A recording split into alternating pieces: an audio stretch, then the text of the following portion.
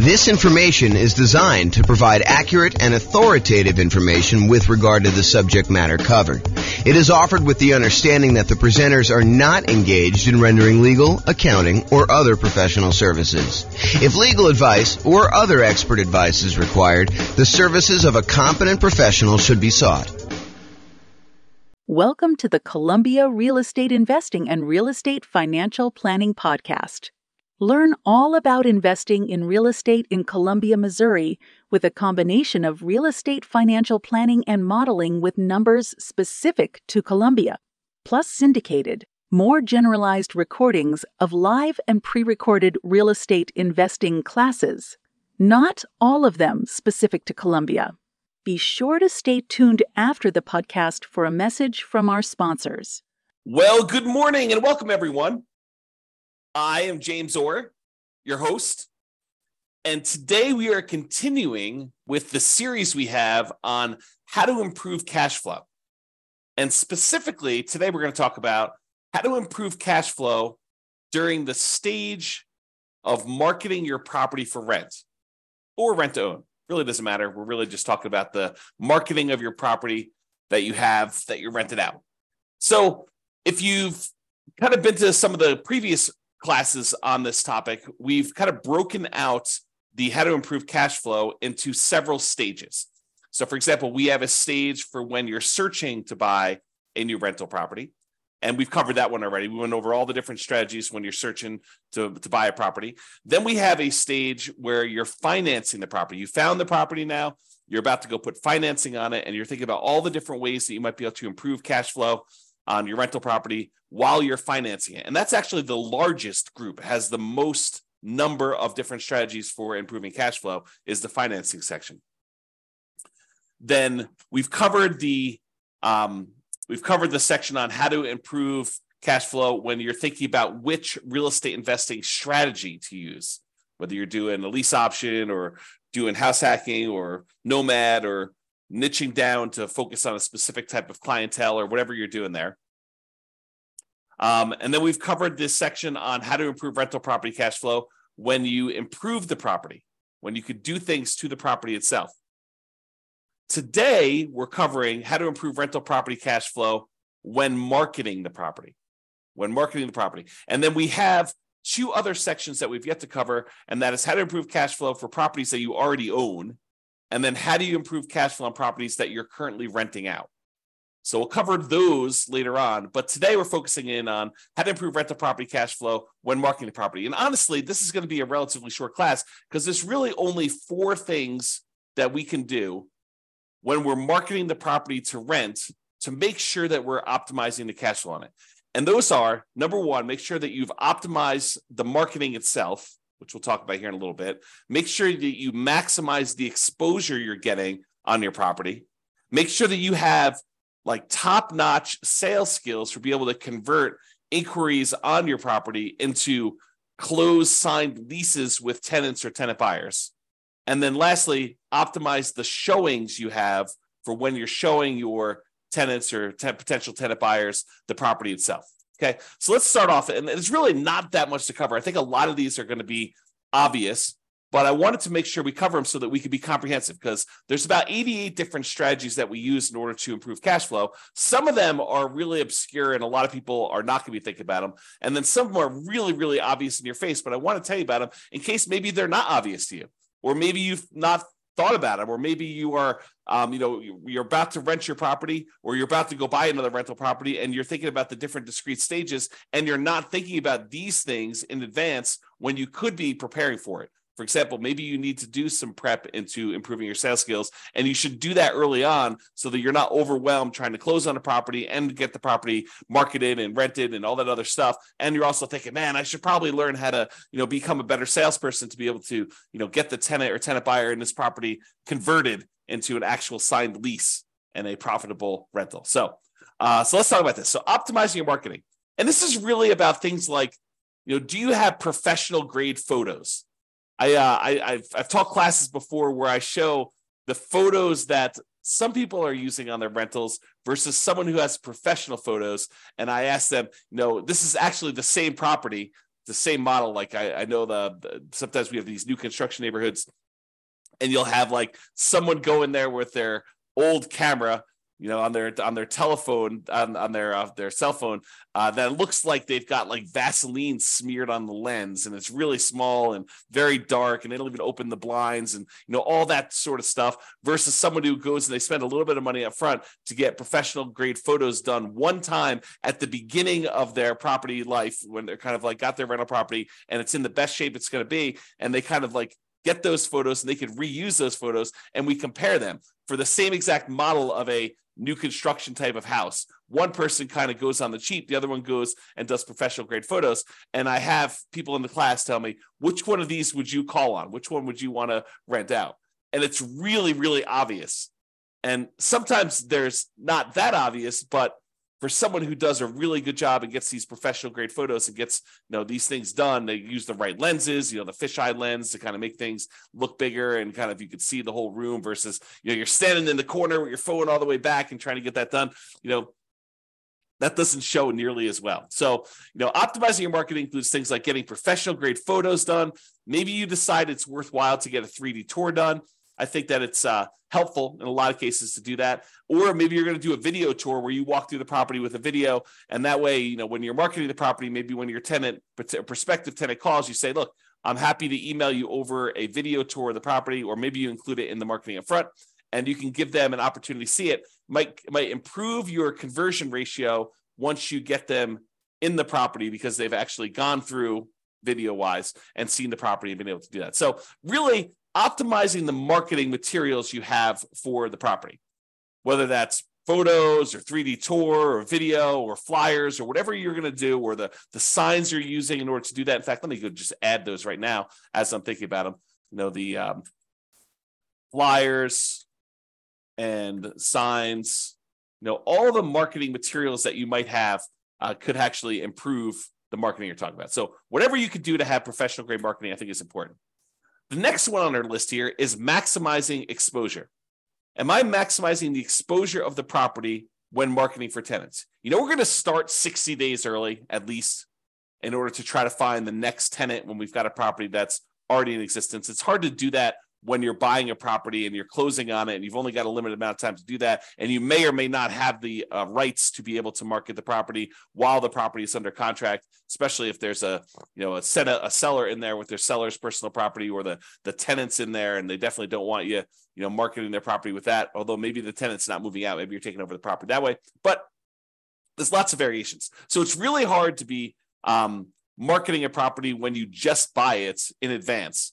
So you're going to have a little bit of exposure. But most of the time, if you've got a tenant in there and your lease says that you have the right to start marketing the property early, we're going to be asking the tenant whether they're planning on renewing and telling them the renewal rate, somewhere about 90 days at least in advance of their lease expiring. And then we're going to tell them, hey, look, if you don't tell us by this date, then we're going to start marketing the property to find a replacement tenant. And so you're going to be starting marketing the property at least 60 days early. So you're going to start 60 days early to do that. So when you start 60 days early, a lot of times we start at like a premium rent to kind of test to see what we can get in the marketplace. Well, if you're going to do these things like start really, really early and you're going to start at this premium rent, you have to be maximizing the exposure that you're doing to market this property, which means advertising in all the places that tenants are looking in your marketplace. I'm not going to name specific ones because they may change over time. But I mean, I'll name some of the obvious ones, like places like the Zillow rental marketplace, places like Craigslist, putting yard signs in the yard, doing directional signs leading up to the property, all the like very traditional things that you should be doing. But there probably are other maybe local ones or local solutions that you should be considering. So you got to be talking to other real estate investors and finding out where they're marketing, or look at where other people are marketing. If maybe they're doing Facebook or something like that. Be in all the places where the tenants are looking. Maximize your exposure with your marketing.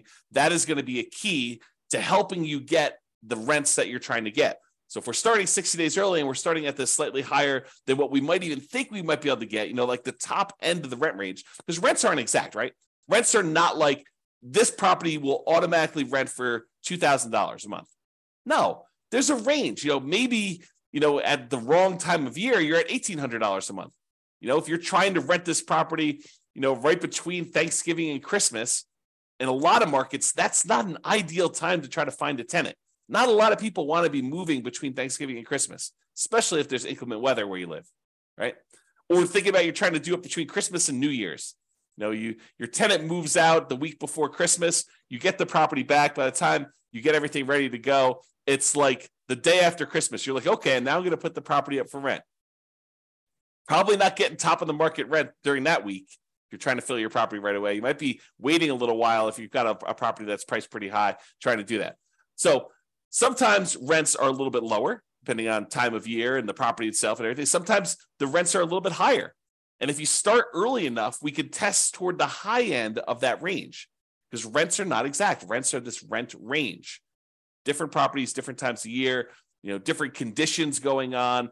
If it's really hard for the tenant, for your potential new tenants to get into the property, and the current tenant's a slob, and their property's kept a mess and really smelly, and it looks really rough, and you can't get good photos, or you don't have good photos, it's going to impact all these different things. Are going to impact your ability to get that top of the market rent. So you want to maximize your exposure and do all these other things right. Okay, so that's the other one. The next thing is sales skills. Have I mastered the sales skills required for phone selling my property to tenants and tenant buyers, and in-person salesmanship to maximize what I can get for rentals and minimize vacancy? This is a skill. Don't be fooled. It is a salesmanship skill. Salespeople have a slight advantage in this particular part of the investing, because you need to be good on the phone. You need to be able to ask the right questions, answer the questions, build rapport, build trust, demonstrate that you are going to be a good, responsive, reasonable landlord, landlady. So it's a sales skill type of thing. And if you don't have these sales skills, maybe you should hire this particular part out. Maybe you should hire a professional property manager who could do this, who has those skills. Or become a master at them yourself. Go study salesmanship. All the stuff that real estate agents use in order to improve their sales skills, those are the same types of materials you may want to study. Not because you're explicitly doing the exact same job, but it's similar type of kind of like skill, like the idea of going and building rapport and building trust with a potential buyer, or in this case, tenant, and what you're trying to kind of get them to feel comfortable buying and renting this property from you, depending on which one you're on. Okay. So mastering the skills for on the phone, and then also mastering the skills for when you're in person and you're showing someone around a property and you're answering questions and you're kind of transitioning, you're doing your closing to get them to fill out the paperwork, fill out an application, fill it out correctly, make sure that they're qualified, and make sure that they sign the lease so that you can kind of shepherd them through the whole process. This is a sales skill. Okay. And it will impact your ability to get top of the market rent, kind of like average rent, or below market rent, and whether you're going to minimize your vacancy or you're going to have a lot of vacancy. So it definitely impacts your ability to get great cash flow, to optimize cash flow in your property. And the last one is optimizing showings. Showing a unprepared property will result in subpar performance. You need to make sure that the property is appropriately prepared for showings. Is it well lit? Are all the light bulbs working? I mean, like obvious stuff.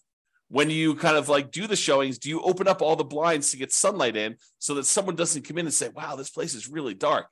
Like, I don't think I'd want to live here. It just seems really gloomy and poorly lit, especially if your tenant has got like, they like it dark in their bedroom or something like that. You need to go in there and make sure that the place is well lit, that people can see in there, and make sure that it looks good and that it smells good. If your tenant is not the most clean, if your current tenant is not the most clean kind of tenant in the thing, maybe you have to do something about that. Or if it's a vacant property, definitely do something about that. Make sure the property smells good. Make sure all the repairs are done on the property. You're setting the tone for the relationship you have with the tenant when you're showing them the property. If you're the type of landlord that has all these different deferred maintenance items that are left undone, that is signaling to the current prospective tenant or tenant buyer that that's the type of landlord you are and that things are not done, they're not repaired. So make sure that these things are done. Make sure that it's clean. Make sure that it's neat.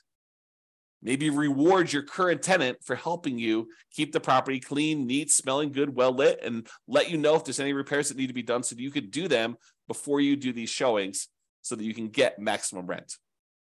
Okay, so those are the tips we got for improving cash flow when marketing your property. Remember, optimizing cash flow is really about maximizing the income we have on the property and minimizing the expenses. And when you're marketing a property, you're really helping with both. You're trying to get that very top of the edge, top of the rent range rent, and you're trying to minimize any vacancy you have by getting the property occupied in a reasonable amount of time. So you're really working for both ends when you're marketing your property.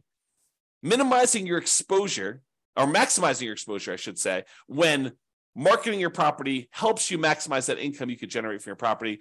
So it's really better to think about all these different stages for optimizing cash flow. Take a more holistic approach and optimize at various stages to make sure that you're getting the maximum rent through all the different parts of buying your rental property and getting it rented there.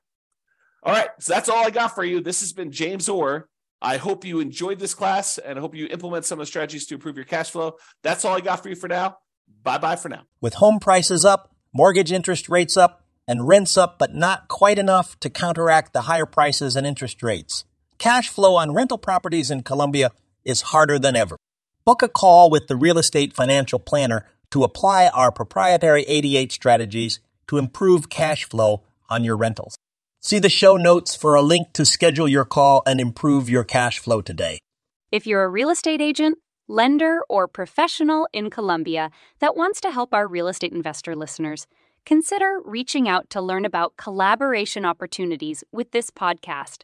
We'd love to add more value to our listeners by having you assist our investors buy, sell, and finance their real estate investments. See the show notes to schedule a call to discuss collaboration opportunities.